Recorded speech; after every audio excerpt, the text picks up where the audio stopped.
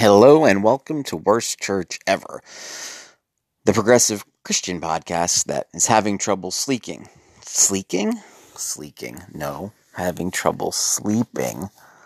I don't know. Maybe we're having trouble sleeking, if that means being sleek, because we're supposed to be the worst at this. So if we're doing a good job, I'm not even sure what that means. It's currently 12:51 a.m. East Coast time. And I'm calling this episode Holy Ghost to Coast AM. Now that's stupid. Holy Ghost to Coast AM. Anyway, this is the progressive Christian podcast that's awake in the middle of the night and is skipping the bumper music and reaching instead for the warm milk and melatonin. But here's what I'm thinking about, and here's why I'm recording. Well, the main reason I'm recording this right now is because it's that point of the night where I feel too tired to get up and write a script or write down what I'm thinking about, because I don't want to expose my eyes and my brain to the blue light of the computer and be up all night long, which might happen anyway. But I was reading about, I don't know if you can hear my dogs snoring, but they're here in the background. I've been reading about quantum mechanics, quantum physics, and I've been reading about that stuff for a long time. And I'm not a physicist by any means. I'm not a math person. I think I decided when I was 10 or 11 that long division was hard, and therefore I was no good at math. And I never really got course corrected on that. And so I think I internalized the idea that I was bad at math, or that math was hard, or whatever. I was good at geometry, though. Trigonometry was another story, but part of that had to probably do with having a crush on the girl who sat next to me and not really seeing eye to eye with the teacher on most things. But anyway, I've always been fascinated by what we're learning about quantum physics, the quantum world. And for whatever reason, some of this stuff has been creeping more and more into my Google newsfeed. And so I've been reading more and more about it. And some things that are starting to pop into that feed have to do with quantum physics, quantum reality, and spirituality. And I'm reading an article right now about Schrodinger and the way he looked at the Upanishads, the Indian scripture, and how the Upanishads helped him, basically reconcile the implausibility of quantum physics with a scientific worldview. So I've been reading about that and other things. And so I was laying here trying to fall asleep, and I stumbled upon something else in my feed having to do with theology. And I clicked on it, and it was about, what philosophers of religion are really what theologians call the Christ event. And I had first heard that phrase from my friend Scott when he was at the Lutheran seminary in Philadelphia. And it's not something that I had grown up hearing about, but it's basically the description of the birth, or the incarnation, if you like, of Christ, Christ's ministry, his death, resurrection, and his ascension, or at least certain parts of that overarching story, in a historical rather than theological context. So, for example, if I believe objectively that outside of theology and outside of doctrine, that God came in the flesh as Christ, I might refer to that in my scholarly work as the Christ event. Inside church, I might call it the incarnation. That's its theological name, right? The incarnation of God, the coming of God in flesh. Emmanuel, God with us. The incarnation is God infleshed as one of us. And for me, as a pastor who emerges out of some fundamentalist or evangelical tendencies and backgrounds and upbringings, the idea of the incarnation as sort of being the focal point of history is appealing, because it lets me recast all of the attention that we focused on the theology of blood, the blood of Christ that atones for our sins. Let me refocus that away from a penal substitutionary atonement model, which I, like many evangelicals growing up, was taught was the only way to understand the passion of Christ. And it lets me think about what we mean when we talk about the precious blood of Jesus in terms of incarnation, of God being flesh and blood like we are, being bone of our bone and flesh of our flesh. It gives a whole new meaning for me to the practice of communion or Eucharist or Lord's Supper or whatever you'd like to call it. So I was reading this article about the Christ event, and this person says basically, the Christ event is meant to redeem the cosmos through the flesh. And that's very theological terminology.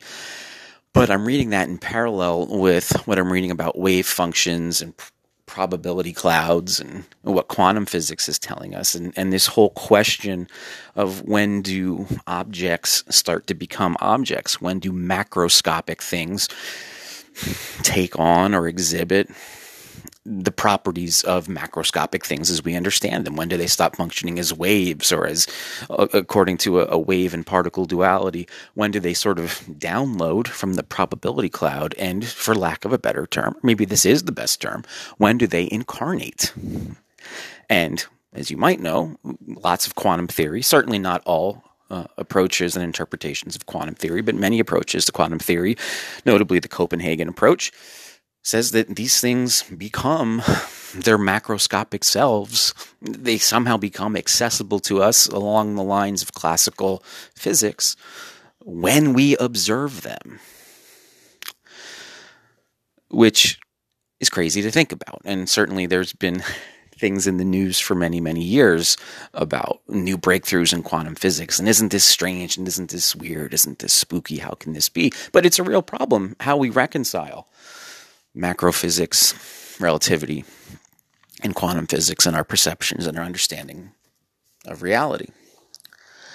So as I'm reading these two pieces sort of side by side, along with the Schrodinger piece about the Upanishads sort of in my head in the background, I'm starting to think, well, if classical Christian theology wants to say that the Christ event, the incarnation especially of Christ, redeems the cosmos through the flesh, well, what does that mean? And see, for me, as a Christian, as a progressive Christian, although you don't have to be a progressive to think in these terms, the real fundamental point of Christianity is Emmanuel, is God with us, is God in flesh and blood, and also God in our circumstance, and also I would say God in our reality, God in space-time. I don't mean that just in a poetic way, but I mean the entry of the eternal and the ineffable into the finite. And I always go back to the Nativity Ode by John Milton from 1626, I believe it was, or 1629, where he poetically collapses time and space around the Christ event, around the incarnation of Christ. And he sort of shows a distortion of time. I talked in a couple episodes ago about the incarnation of God being like a gravity well that necessarily distorts our perceptions of the event itself. And so is it a problem for me that there are discrepancies in Scripture or discrepancies within Christian witness? And really, no, partly because if God incarnates, or if God comes near to Israel, or if God does anything that communities of faith believe God does, the gravity well that produces, I don't mean literally a gravity well, but something like it, some sort of distortion of space and time, it's necessitated by the presence of the eternal in the temporal. Well, we can't help but have four different accounts of the resurrection that don't all agree in every detail. Now, that's especially important if you need to hold to the belief that the Scriptures, as we have them, are in some way helpful or inspired or necessary for Christian life. And that's, I think, a very debatable topic, as you might know from the podcast. You know that I've said, along with Karl Barth, look at me, all along with Karl Barth, but Karl Barth says, well, Jesus is the Word of God, right? Not the Bible. And so that brings me back to incarnation. That brings me back to the theory, to the theology of incarnation.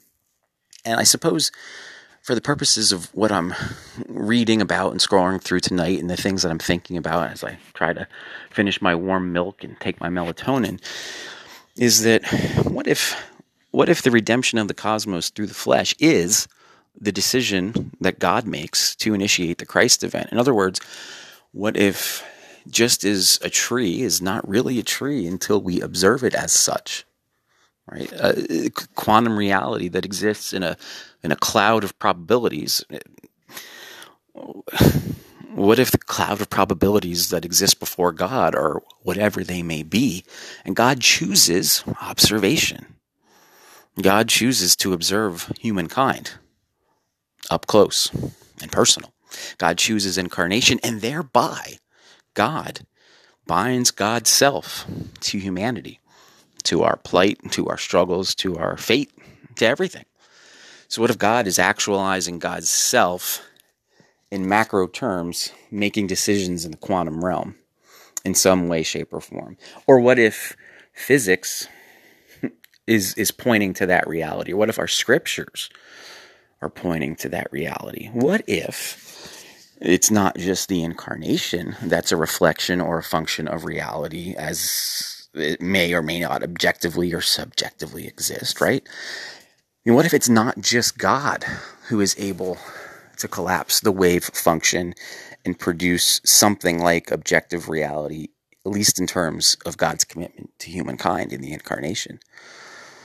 So if the blur between how quantum physics and quantum mechanics govern the functioning of microscopic things, the blur between that and how classical physics or relativity seem to govern other things, if that blur, where is that blur? And if it's the case that it's observation that makes the difference between the two, maybe God's decision to observe us from a place of complete and total poverty and powerlessness as the infant Christ is the collapsing of that wave function.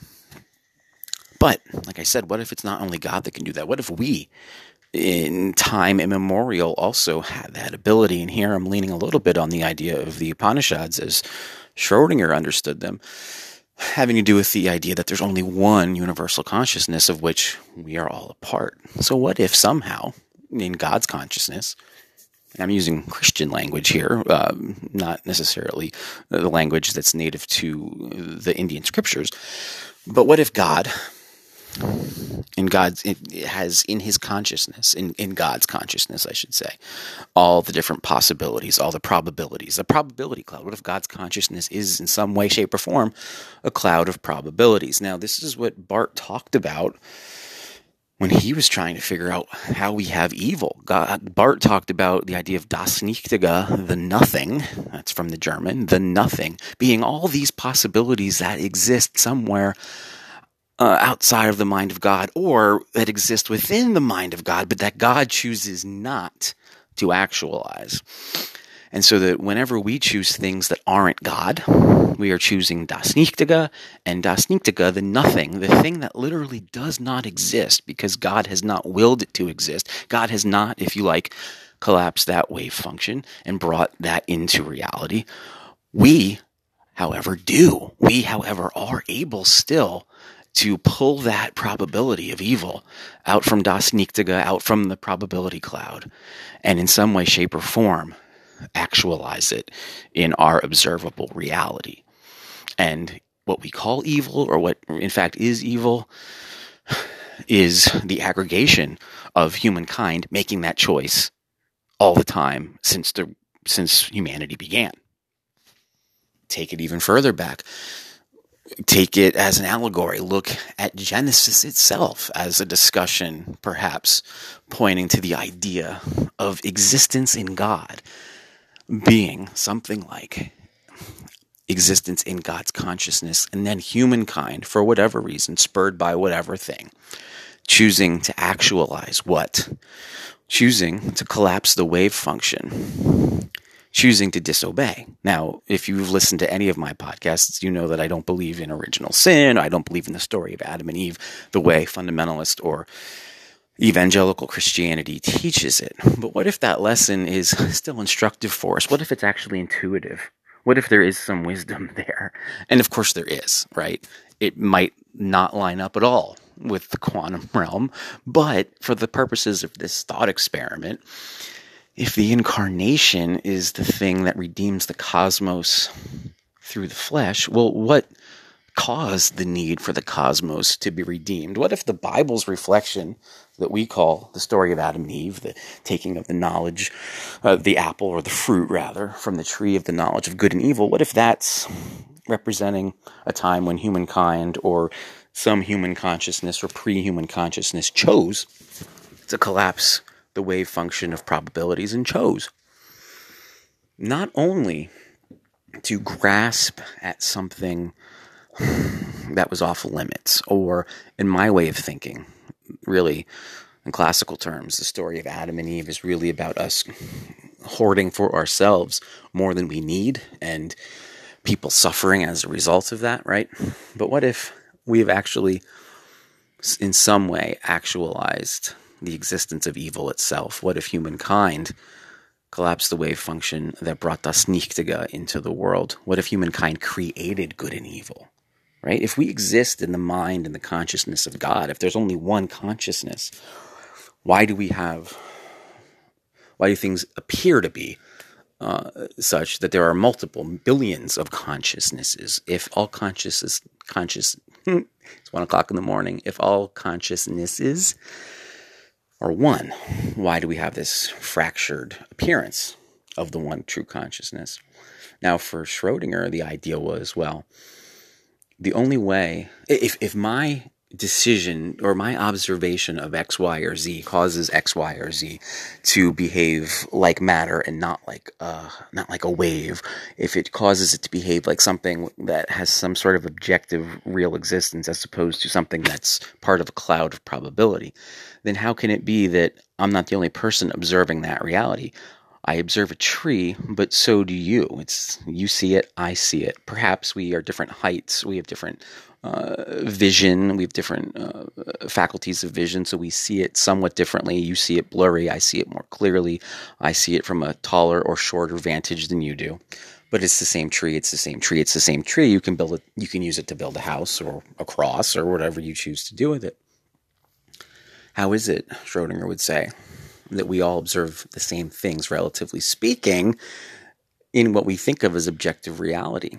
And he would go back to the Upanishads and say, the only answer can be that we're all part of the same consciousness and that we're all creating reality together.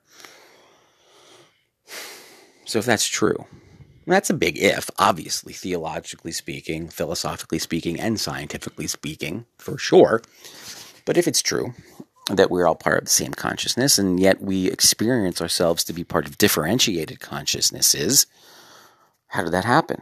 Well, perhaps maybe the book of Genesis and the story of Adam and Eve takes on new relevance if it's the case that humankind chose not just to disobey. That's not really the point of the story. Humankind chose to enact or actualize or observe the difference between good and evil, right? Eating the fruit is a symbol on this view for choosing to observe the difference between good and evil. Because it's not called the tree of good or the tree of evil. It's called the tree of the knowledge of good and evil. So eating its fruit is observing the difference between the knowledge of good, observing the knowledge of good and evil, observing the difference between good and evil. And if quantum theory and Schrodinger and perhaps the Upanishads are correct in saying that observation is what creates reality as we understand it, then that means that choosing to observe the difference between good and evil created the difference between good and evil, which is the same thing as saying choosing to observe the knowledge of good and evil created good and evil. Because in the mind of God, evil is relegated to Das Nichtige. It doesn't get actualized. God does not download it from the probability cloud. But we do. So, on that view, the quantum gospel is the gospel that says it takes an act of God in reverse. It takes an opposite action of God. If we willed evil into existence, not because we did one naughty little thing that God said not to do, but because we actually created and incarnated Das Nichtige by choosing it, when we were happily living in one unified consciousness with God, which somehow is differentiated, right? Otherwise, we couldn't have made this choice. But the Garden of Eden is a metaphor for this sort of idyllic state of a consciousness that recognizes that it's part of a larger, unified, singular, unitary consciousness. If we created good and evil, then it must take the willful act, the willful collapsing of the wave functions to undo that choice. So it's 1:10, and now I'm going to try to go to sleep. I recorded this on my cell phone through the Anchor.fm software, and I've tried to do it in hushed tones because my family's asleep. And my dogs, as you know, are snoring. So it's not quite our usual format. I am a little tired, but I figured if I recorded this on my phone, I would minimize the blue light infiltrating my brain and keeping me awake. This has been Holy Ghost Coast to Coast, if you like. Holy Ghost to Coast AM. Yes, that's a nod to all those crazy talk shows that take place Eastern Time, 1 to 5 a.m. This has been a middle of the night bullshit session with Worst Church Ever. But it's something I'm going to keep thinking about and keep reading about and keep developing as I think about what does it mean to be real? What does it mean to observe reality? Why does any of this matter? I think my hunch is this. My hunch is that the insights of quantum physics, quantum mechanics, those are going to inform theology in ways that we can't even begin to understand. And they should. And they should. The scientific revolution influenced theology in ways that fundamentalists and evangelicals are still denying. And perhaps what makes a Christian a progressive Christian is admitting that many of our philosophical and epistemological traditions are borrowed. They don't come from the mind and heart of God. They come from what human beings are trying to do, which is trying to understand reality as it presents itself to us. And into that mix comes the incarnated God, and then all heaven breaks loose. That's the hope. Be well and get some rest. Bye for now.